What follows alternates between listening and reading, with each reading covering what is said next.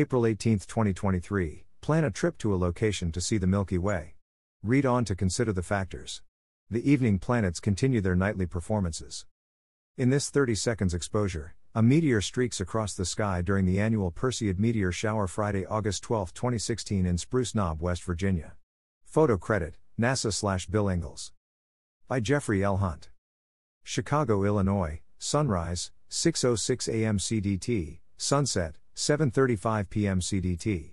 Check local sources for sunrise and sunset times for your location. Times are calculated by the U.S. Naval Observatory's MICA computer program. Plan a sidereal or starry vacation during the Northern Hemisphere's warmer months, especially to see the Milky Way arcing across the sky from the southern horizon to the north-northeast horizon.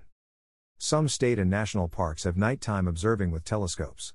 Check on the availability to see the celestial wonders up close. When planning, 3 factors are important: sky brightness, moonlight, and latitude. Photo caption: this composite image shows a global view of Earth at night, compiled from over 400 satellite images. NASA photo.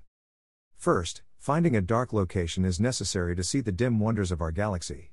Perpetual outdoor lighting ruins views of a dark sky and the Milky Way. Even a visit to an urban or suburban location may allow for a jaunt to the countryside to see the nighttime views. Second, avoid the moon. Bright moonlight can have the same effects on the Milky Way as outdoor lighting. That light whitewashes sights of the dim star clouds and gaseous nebulae. Chart caption: when Scorpius and Sagittarius are in the southern sky, the Milky Way arches toward the north-northeast. Seeing the Milky Way depends on the month when the Sagittarius and Scorpius region are in the south. During May, when the region is in the south and without the moon, the dates are May 13th to 27th, 2.5 to 3 hours before sunrise. During June, this occurs June 14th to 24th, 4 to 5 hours before sunrise. The scene occurs again, July 9th to 21st, at the end of evening twilight, about 2 hours after nightfall. For August, the conditions occur August 5th to 19th, at the end of evening twilight. The Perseid meteor shower peaks during pre-dawn hours of August 13th. The moon is only 8% illuminated on that morning. As with Milky Way sightings, a dark location is preferred, although a few meteors can be seen from urban and suburban areas. Latitude is the final factor. During the spring and summer months, northern latitudes do not experience darkness. They have long daylight and twilight, no total darkness. For example, for Juneau, Alaska, from April 27 through August 15, the location has no darkness. Taking a cruise to Alaska? You won't see the Milky Way or northern lights, aurora borealis, during the summer. For latitudes farther north than 49 degrees north latitude, locations have some periods of twilight at midnight. For example, from Vancouver, British Columbia, residents experience midnight twilight and no darkness during June and July. Farther northward, twilight occurs longer, as noted above for Juneau, Alaska. Take along a binocular to investigate the Milky Way's wonders. Here is today's planet forecast. Morning sky. Chart caption: 2023, April 18th, Saturn is in the east-southeast before sunrise. Saturn is the lone bright planet in the morning sky. At 45 minutes before daybreak, the ringed wonder is over 10 degrees above the east-southeast horizon. It appears higher in the sky each morning. The moon is nearing the new moon phase tomorrow at 11:12 p.m. CDT. Then it appears in the evening sky after sunset. Jupiter is slowly appearing in the morning, but it is still immersed in bright sunlight. It makes the first morning appearance next month. Evening sky. Chart caption: 2023, April 18th, Venus and Mercury are in the western sky after sundown. Brilliant Venus is in the western sky after sundown and easily mistaken for lights on a low-flying airplane.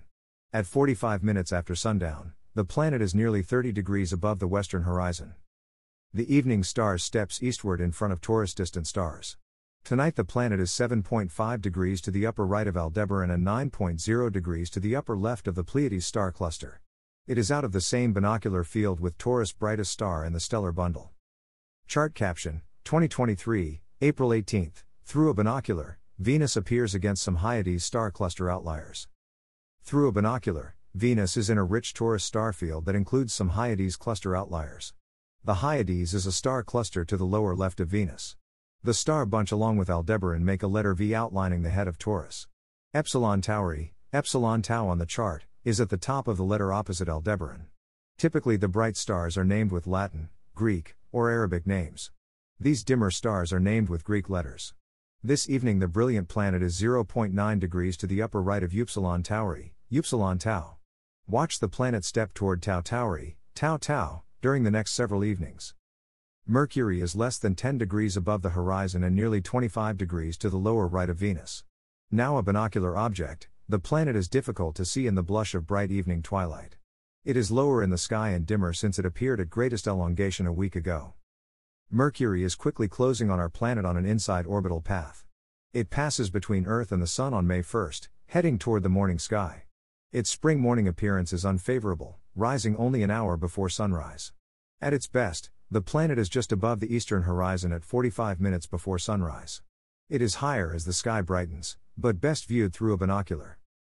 Chart caption, 2023, April 18th, Mars appears against Gemini during the evening hours. At this hour, Mars, marching eastward in front of Gemini, is over 33 degrees to the upper left of Venus. The red planet is high in the west-southwest. Wait until the end of twilight, about 90 minutes after nightfall, to see Gemini's dimmer stars. Mars is dimming as the distance to Earth increases. Tonight, it is dimmer than Pollux, but brighter than Castor.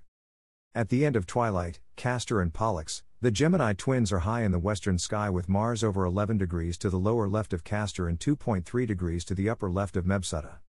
Mars is heading generally toward Pollux, passing in a wide conjunction on May 8th. Continue to watch the evening planets move against the starry background.